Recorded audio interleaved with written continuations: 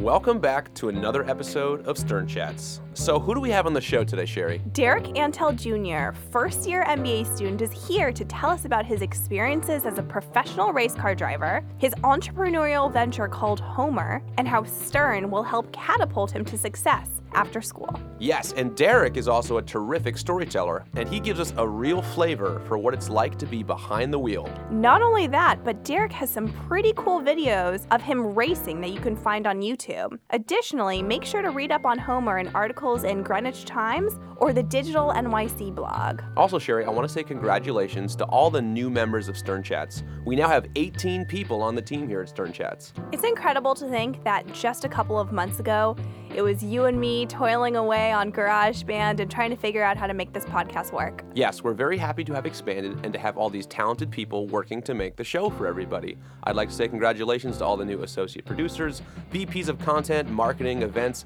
everyone that's on the team. We're so happy to have you. Thank you so much. We really look forward to working with you and taking Stern Chats to the next level. Thanks, Sherry. Let's start the engine and get going. Let's do it. It's a driving pun. It's a dad joke. It's bad. Okay. It's really bad. That aside, should we start the show? Let's start the show. Cue that music.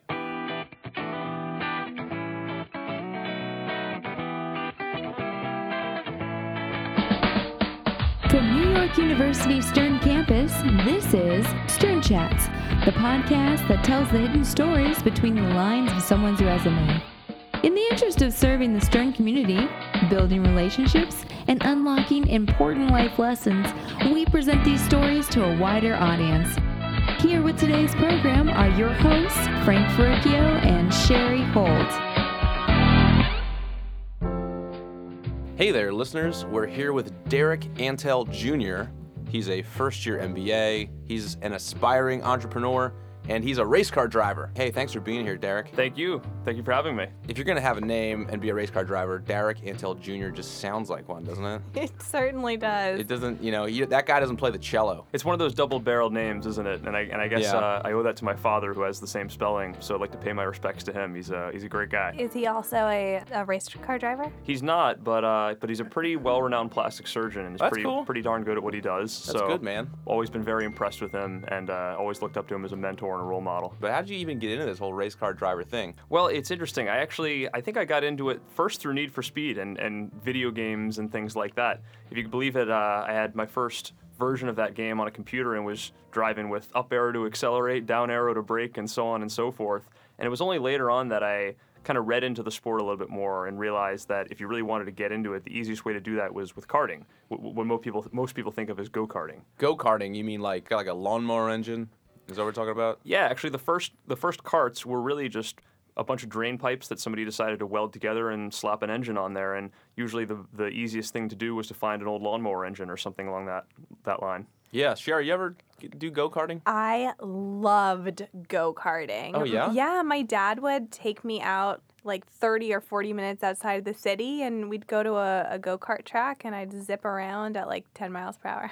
Yeah. Even at a young age, I was risk-averse. Yeah. You got that foot right on the brake. But how fast do those karts go that you started to race on? Well, that's a good question. Really as fast as you want. There are some that'll go 10 miles an hour. There's some that maybe you've driven before at an indoor track here or there that'll go upwards of 35, 40, where you have to wear a helmet and full suits. The ones that I got into right off the bat when I was about 10 years old went about 60.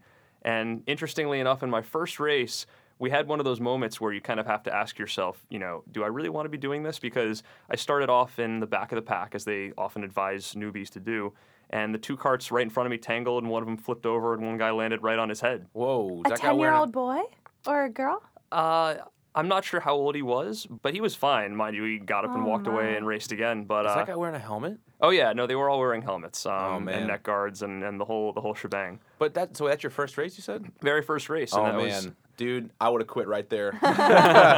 It's cool that we actually found you to do this segment of the show because all through launch, for people that don't know what launch is, that's sort of like the big splashy orientation week for NYU Stern kids that are getting their MBA degree. All I could hear is like, oh, you meet the race car driver? And I was like, no.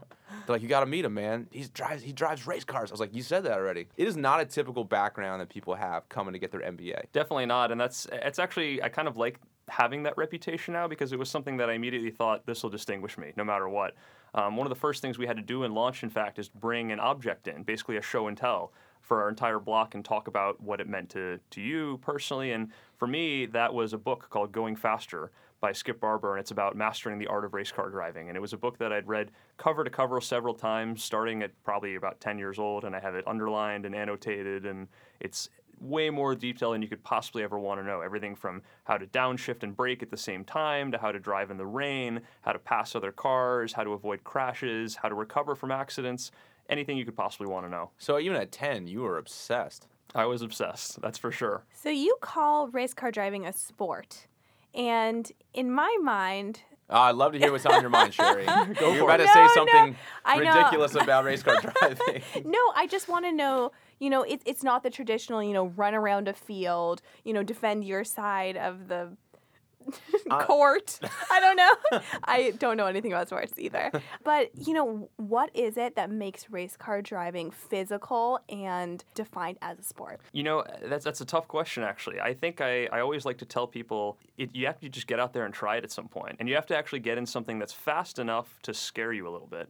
And I really mean that. I think, when you're off on a go-kart track, if the cart maybe goes 30, 40 miles an hour even, some of these courses, you can go around the whole lap without even hitting the brakes once. When you get to the point where you have to brake just to not fly off the track, it changes the game a little bit because it becomes less about who can take the best line and more about who's really willing to push the limits of their own ability and the ability of the machine. Whether or not it's physical is obviously a hot debate, but I'd love to get someone out there on the go-kart track who's never done it before at those speeds and just see the look on their face when they come off after 15 minutes because they're usually drenched in sweat and they usually think, geez, I'm exhausted and I don't even know how it happened. So some of it is a mental exhaustion as well. Well, you started with go-karts, right? And then where's the progression from there? I mean, you started when you were 10. I'm sure, you don't just top out at 60 and then you're satisfied. Like, what happens next? That's true. It's funny because in addition to being a money pit, the sport is kind of one of those things where you really can never get enough. 60 eventually starts to feel commonplace and you're going around lap after lap and you feel like you could go even faster. And I think it was on my 16th birthday when my parents got me a Skip Barber 3-day racing school as kind of an early birthday and Christmas gift. What that is it's really kind of an introduction to racing in a full-size, open-wheel, open cockpit Formula race car. They're about 1,000 pounds, they have about 200 horsepower, and they go about 130 miles an hour tops. And the Skip Barber Racing School, for those of you that don't know, interestingly enough, just went bankrupt last year, but this has been Sorry, Skip and Barber. A never-ending saga. They're actually one of the most well-renowned racing schools, probably the best in the country, if not the world, and they operate at dozens of tracks all over the country. So the first time I did that, we actually went to Homestead Miami Speedway, where they have an annual NASCAR event, but that speedway actually has an infield road course as well. So the track was part oval, part road course. Everyone thinks, oh, this is so easy and whatnot until you get past your first time. And I'm talking like, whoa, someone just going right by you, and you think, good race car noise, Derek. oh yeah, Yeah, I know. I've gotten good at it. Yeah, So sounds like you've had some practice. I think I did that to my dad a couple times, and he was like, Derek, I had my foot to the floor. I was going as fast as I could, and I told him, well, Dad, it's all about the corner before the straight. It's not just about the straightaway itself. It's all about the corner before the straight. Ooh. You know what? Just take that, put it up on like a typewriter typeface, put a little dash under it, put your name. Boom, you got yourself a winning quote. Yeah, That's is a good awesome. It's a good old quote, man. Anticipation, proactivity. Well, eventually, and not to sound too preachy, you get to the point where anticipation in the sport of racing is really critical, but where everything just becomes subconscious. It becomes like walking or riding a bike. And you really need to be that way too, because when you're going that fast and you're making these split-second decisions, you can't think about it. There's no time to think. You just have to react, and you have to know exactly what to do and what to expect. You're always teetering on the edge of total collapse and crash, right? I mean, you're going as fast as possible without just totally annihilating your car. I'm sure you don't always get it right. I'm sure there's times when you push the limit a little too hard. That's true, and I can tell you about one in particular if you're interested. Yeah. Sherry, do you want to hear a car crash story? I'm on the edge of my seat. Yes. Tell us, Derek. Well, there was one particular big crash I had in the Skip Barber car at Lime Rock, which is in upstate Connecticut. It's basically my home track.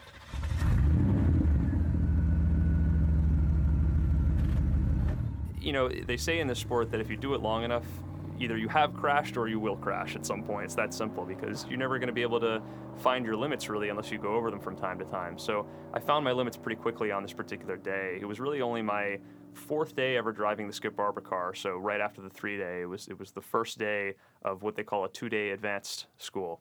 So just a practice lapping session at Lime Rock. And what happened is there's a turn there called West Bend up at the northern half of the track where it's a 90-degree right-hander, and you go through it entering at probably about 100 miles an hour, and then by the time you're at the apex, you're still going about 90 or so.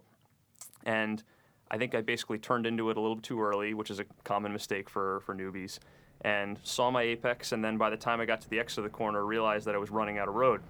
So again, a common rookie mistake is I lifted off the gas a little bit. Just enough to transfer some weight to the front tires, and basically the rear end started to get loose, as they call it, started to kick out to the left in a right-hand corner. So as you guys probably know, what you want to do in that situation is steer into the skid a little bit. They call it counter steering. So, at least I had, I guess, enough wherewithal to do that for my go-karting days. So I steered in a little bit, kind of looked where I wanted to go. Rear end kept going. So I steered in a little bit more left-hand lock, mind you, in a right-hand corner, and rear end just kept on going. So at this point, I'm sideways going probably close to 100 miles an hour. And coming out of that turn, West Bend, you go over a blind rise and under a bridge, and then into a flat-out downhill right-hander. They call it the downhill at Lime Rock.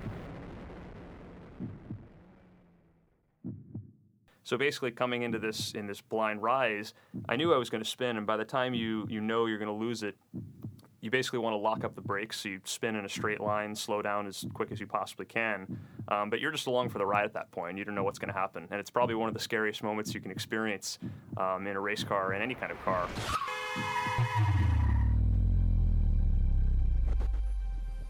So at that point, I locked him up, and I spun to the inside of the track to the right. Was going backwards, down over the blind rise, eventually into the grass, eventually hit the guardrail on the right side of the track. It must have been just enough that it kind of jiggled my foot off the brake a little. Then the car rolled back out onto the track, and before I went into West Bend, into that right-hander, I was kind of watching my mirrors carefully. Even though it was a practice session, I knew there was a guy behind me a few car lengths back. So the whole time I'm just thinking, please miss me. Please don't hit me.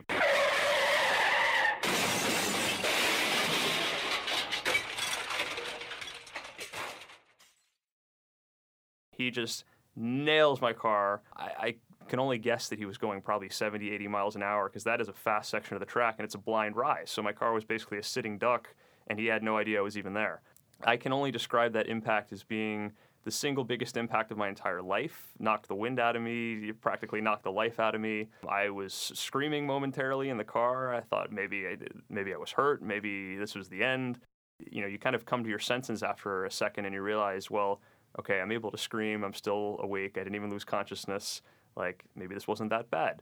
But they stopped the series, they stopped the event right there, and I'll never forget actually that the corner worker on that particular corner, the guy who was first on the scene, was this guy Bruce McGinnis, who is now probably in his mid to late 60s.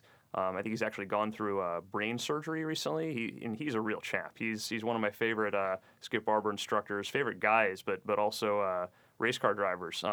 He was there and checked me out, make sure I was okay, unbelted me, and had me moving kind of slowly. And by the time you realize that you can move all your arms and legs, everything, you're like, okay, this wasn't that bad. And I kind of unbelted and stood up and took a look at the what was left of my car. The whole left side of it was gone, both left tires ripped off, the whole left side of the bodywork. The whole right side of my opponent's car was also destroyed. He was further down the track off in the gravel trap. And I just looked at the car and actually started sobbing at that point, because I knew my parents are going to kill me for this. It's not I'm alive sobbing. It's your parents are going to kill you. Your priorities are mixed up there, Derek. In a strange place, aren't they? I'm pretty sure you're experiencing an overwhelming amount of emotion and thoughts and, sort of projecting what could have been and what is. And that's an unbelievable You're lucky story. to walk away from that at all. I was really in shock, come to think of it. And it's kind of like if you've ever played football or a sport that involves contact like that. imagine the biggest hit you could possibly have in football, like two guys running right at each other full speed or something. Now imagine both of those guys weigh 3 times as much and are moving 3 times as fast.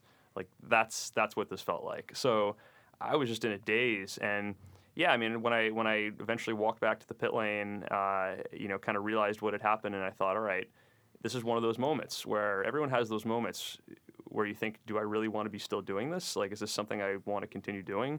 But I said, yeah, I think I do, because this is something I've always loved for many, many years of my life, and I'm not about to give it up just because of something like this. And actually kind of talk myself into it by thinking, well, the pros who have this happen, relatively speaking, this probably wasn't even that bad of an accident. They probably have this happen like once a month or a couple times a year or something, and get up and do it again. So I still had 1 day left the next day that I'd already paid for.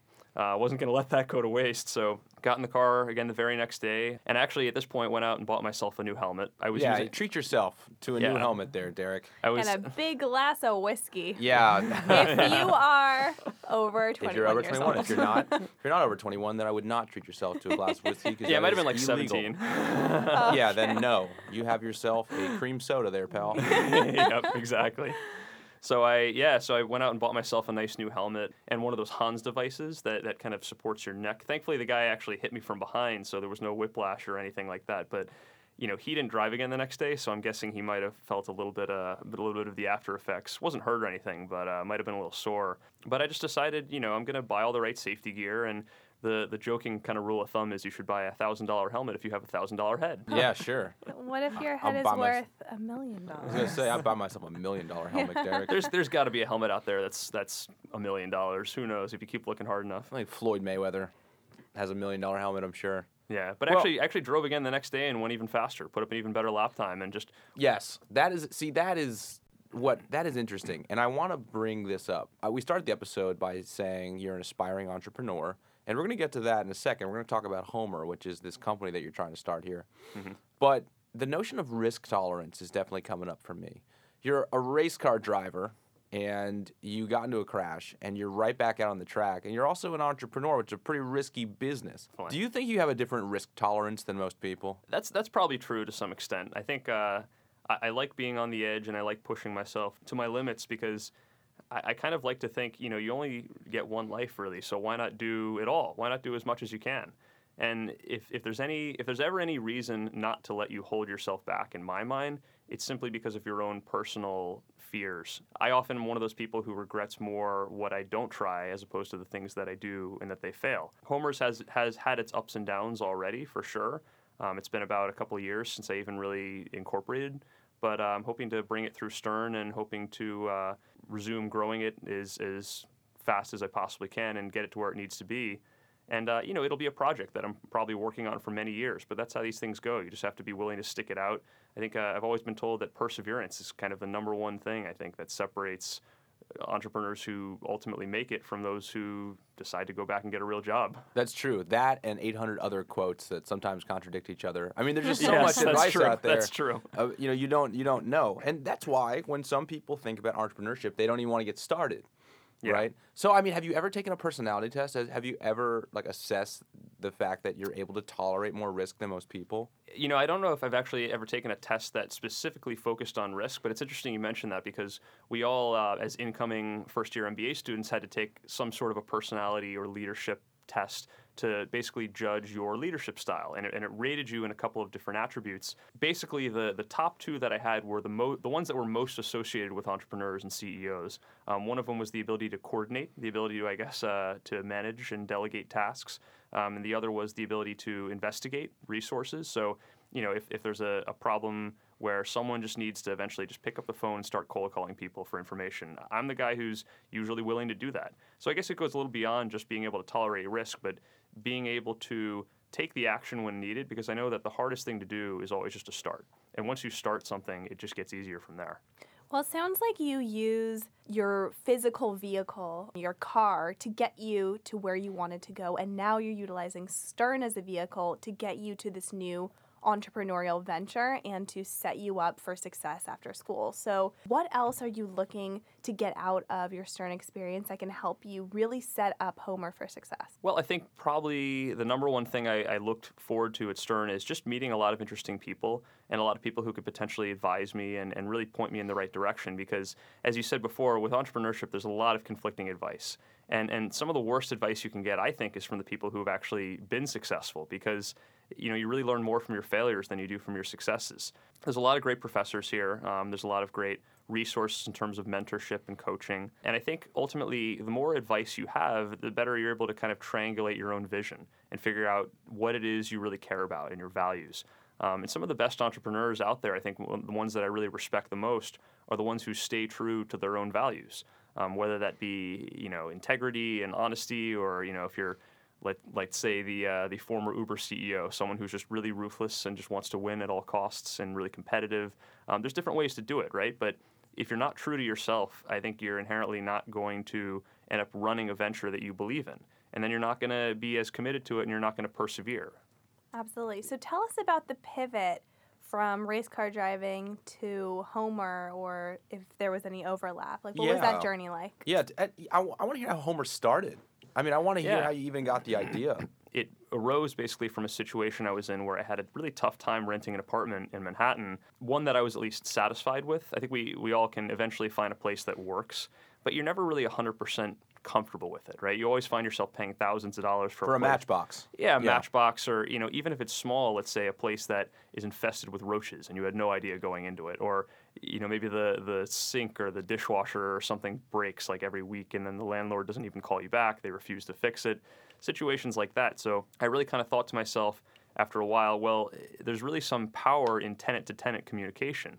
Because in this one particular situation, I had a landlord that tried to raise the rent at the end of the year on myself and my roommate by an exorbitant amount, over 20% in 1 year. And it went from being a good deal to not such a good deal anymore. So, me being the guy who likes to just pick up the phone and just explore, found out the landlord's number somehow, went around online, called him up, and I said, hey, I'm Derek in 3F or whatever it is.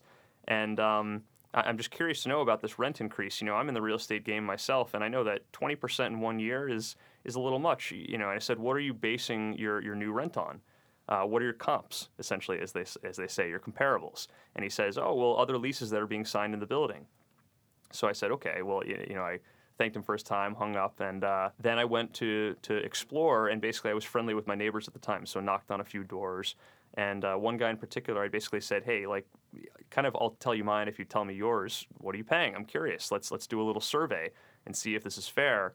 And to my delight and surprise, a lot of other people were willing to share that information pretty openly, and were curious as well, as much as I was, to find out what some of the other people in the building were paying in rent. And that's kind of what got me going. So actually, despite having to move out of that building, at my next building, I went and tried to basically take a survey. This is kind of the first step with starting any new venture, is you want to do some data gathering. You want to find out if the idea you're pursuing is worth pursuing at all. So I actually had the bright idea to kind of slip some notices under everybody's doors and tried to make them all personal, saying, hey, I'm Derek, I'm in 3D or whatever it was at that point. How personal did you make these things? Because that could get kind of creepy. Come over for dinner. Yeah, it's like, hey, Andy, I see you walking your dog all the time, and I know from my internet research that you really like tennis. What's your rent you're paying? That's how far did this go? It was more direct than that. I think it was more just like, hey, I'm trying to do a survey of the rents, and I'll gladly share all the results with everyone who participates. Here's my email. Feel free to send me a quick blurb about your situation and tell your story. Unfortunately, before I think anybody could even see that letter or read it, the super of the building happened to go and pick up and remove all these notices, and then I think within a week, I was served with an eviction notice slipped under my door. So my roommates were not really happy about that. Yeah, that's a pebble on the race car track, I think. I was going to say, for sure. You must be such a thorn in any landlord or super's side. A little bit. I had to beg and plead to keep our space there. I think we went to the leasing office with coffee and donuts and basically said, please, we're such good tenants, we won't do it again. Our roommate here, Derek, is just trying to do a little experiment for some class he's taking in entrepreneurship, and hopefully you can understand that. So we were allowed to stay, thankfully. But yeah, I think I realized at that point that hey, this guy's scared. There's clearly some value in what I'm doing here because he doesn't want this to happen. It's that simple. I think that the power relationship between the tenants and the landlords and the brokers is very much skewed for the owners. Like the owners have all of the power. And I mean, as a renter in Manhattan, I mean, I was extremely dissatisfied with my entire renting experience, and I felt like I had no power. Is that the dynamic that you're trying to shift? Yeah, absolutely. I think ultimately I learned very quickly that the only really best defense a renter has against situations like this, or really any rough rental situation, is just to not sign that lease in the first place. But the problem is when you go into a new deal, you have no information. You really don't even know what you're getting. You don't know without having lived at a place if the toilet leaks or if the floors creak or you name it, any number of different kind of quirky problems.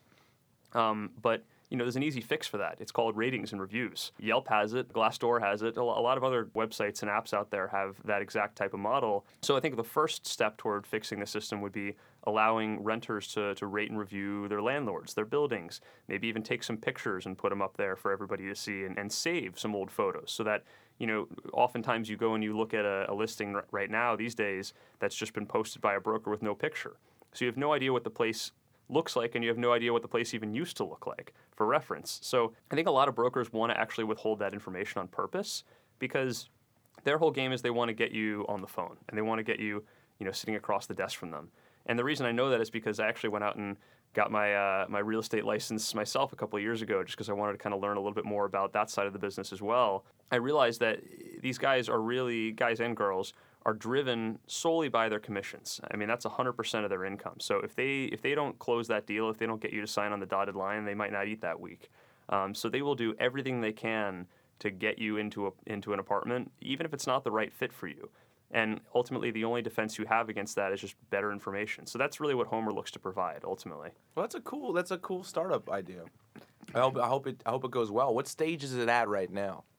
so we're still developing our beta. We actually went through, like I said, some ups and downs where I was trying to develop a beta over the last couple of years. Wasn't really working with the right people. They weren't really 100% committed to it. So we had to kind of start from scratch. And now I'm working with a new team of software developers who are way more experienced and I think are really going to be good for us. That's cool. Are you doing the 300K Entrepreneurs Challenge?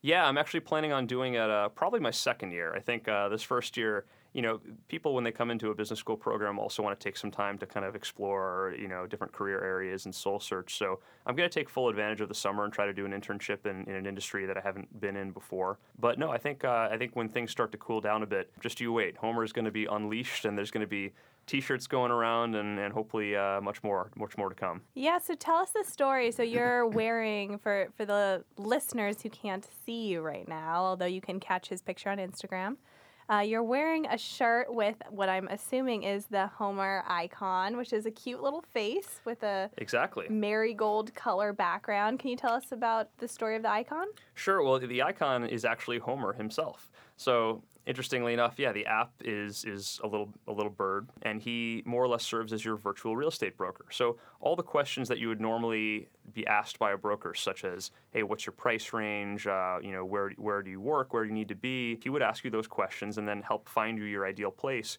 before you even have to deal with a human being, which a lot of millennials these days would love, I imagine. But he would go even further too, is to ask you things like, hey, if there are any other points of interest that you need to be at, and it could be anything from friends and family to a significant other's place to a favorite bar or restaurant. He would actually try to help you minimize your transit time between all of those places and show you where you can live to save as much as you possibly can. Oh, that's great. Everybody wants to save money. That's sort of a step further, because I know competitors like Street Easy sort of have a couple of different functions where you can sort of check a couple boxes and say, these are my specifications, and then it populates with a whole list. But what's the difference between a Street Easy and a Homer? Well, Homer is really the way I like to think about it is like AI for real estate. Imagine Homer as being, like I said, your virtual broker, but he's way more intelligent, will give you way more information than a normal broker would, because there's also not that agency problem. With most brokers in New York City, or practically all of them, they actually are working for the landlord, providing a service to the landlord to help rent their apartment. But because the demand in New York is so high, and this is what makes New York unique, you as the renter actually pay for that service, which is provided to the landlord. So there's kind of that misalignment of incentives there. Homer works strictly for you as a renter. He wants to find you the ideal place. And when you find a place you want to rent, his goal is to get you in there as quickly as possible. So he'll actually send your lead directly to the listing agent, and he'll actually send it along with a score, a probability of the chance of you actually closing a deal with them based on some of the places you're looking at nearby, how much information maybe you've provided Homer, your name, your price range, or all kinds of things.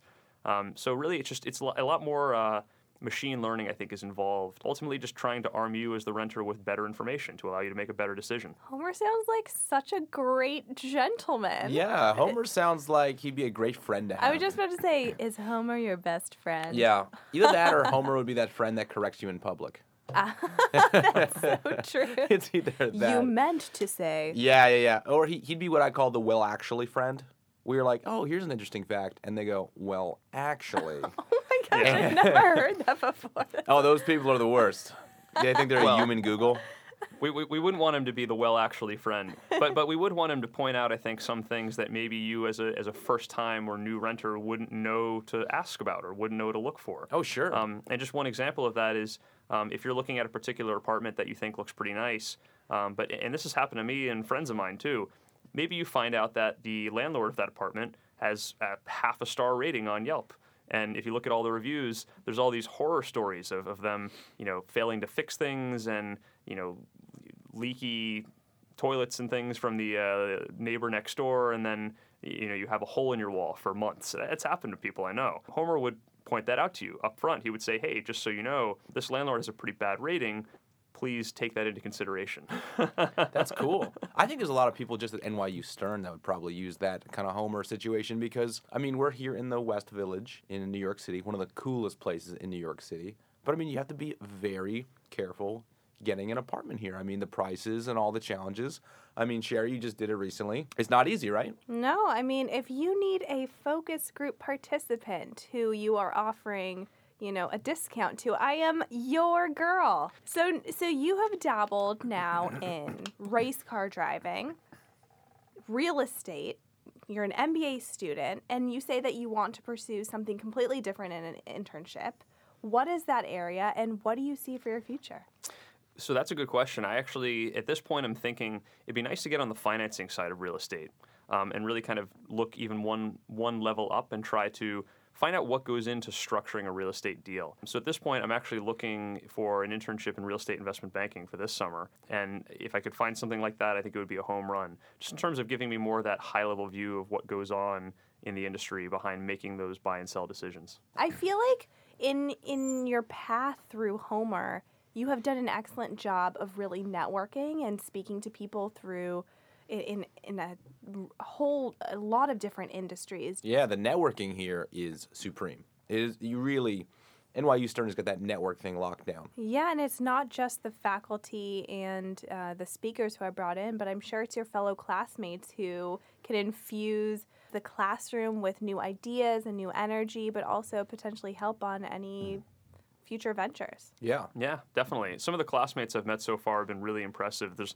a couple of other people that have already been running businesses of their own. There's people that already have other master's degrees. There are some people that have really impressive backgrounds and that you just kind of naturally want to know more about them and how they came to where they are. That's cool. So, Derek, before we kind of wrap up, is there anything else that you want to say to us? Anything else you want to plug? Yeah, actually, so on the racing note, a former competitor of mine, this guy named Joseph Newgarden, I was watching him at Sonoma last weekend. He went into the final race of the IndyCar Series Championship, leading the points, and ended up winning the whole championship. So Joseph Newgarden is the new IndyCar Series champion, and I can't say enough about that guy. It was inspiring to watch him drive and to have the opportunity to drive against him.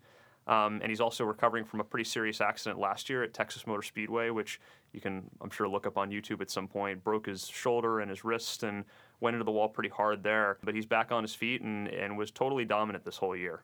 Yeah, shout out to Mr. Newgarden. Congratulations on your win. Congratulations. So will you get behind the wheel again anytime soon? I probably will as soon as I can. And I like to think that, you can really do it at any time. Paul Newman, people don't even realize this, but he started driving when he was north of 50 years old. and that was kind of his passion, lifelong thing. And he ended up, I think, finishing second place overall at 24 Hours of Le Mans. So I thought he just made salad dressings. Paul Newman? Yeah, just salad dressings. He's also probably a lifelong entrepreneur. Lots of different things, you know. That Salad dressings balsamic and Oreos. vinaigrette is delicious. A salad dressing curator with beautiful blue eyes. The Yeah. icy blue eyes of a Siberian Husky. But all of his businesses were probably just so that he could get behind the wheel again. Yeah, that's You're true. That's probably true. right. Ulterior motive. Well, Derek, it was so great to talk to you today. We really appreciated you coming in here. Good luck with Homer. I appreciate it, Sounds Frank. really, really exciting. And good luck with everything at Stern. I mean, you got a bright future ahead of you. You got a really fun couple of years that are going to happen. Yeah, it's going to be really exciting, and I really look forward to what's in store for the next couple of years. And thank you guys so much again for inviting me in here. This has been a great opportunity. Yeah, did you have fun? Oh, yeah, had tons of fun. It was great having you on. And for just one last time, can you give us your best car sound? It was Yeah. so good. Yeah, give us a car sound. Yeah, there you go. So good. He got the whole Perfect. effect in there. All right, thanks, Derek. Yeah, I appreciate it, guys. Have a good one.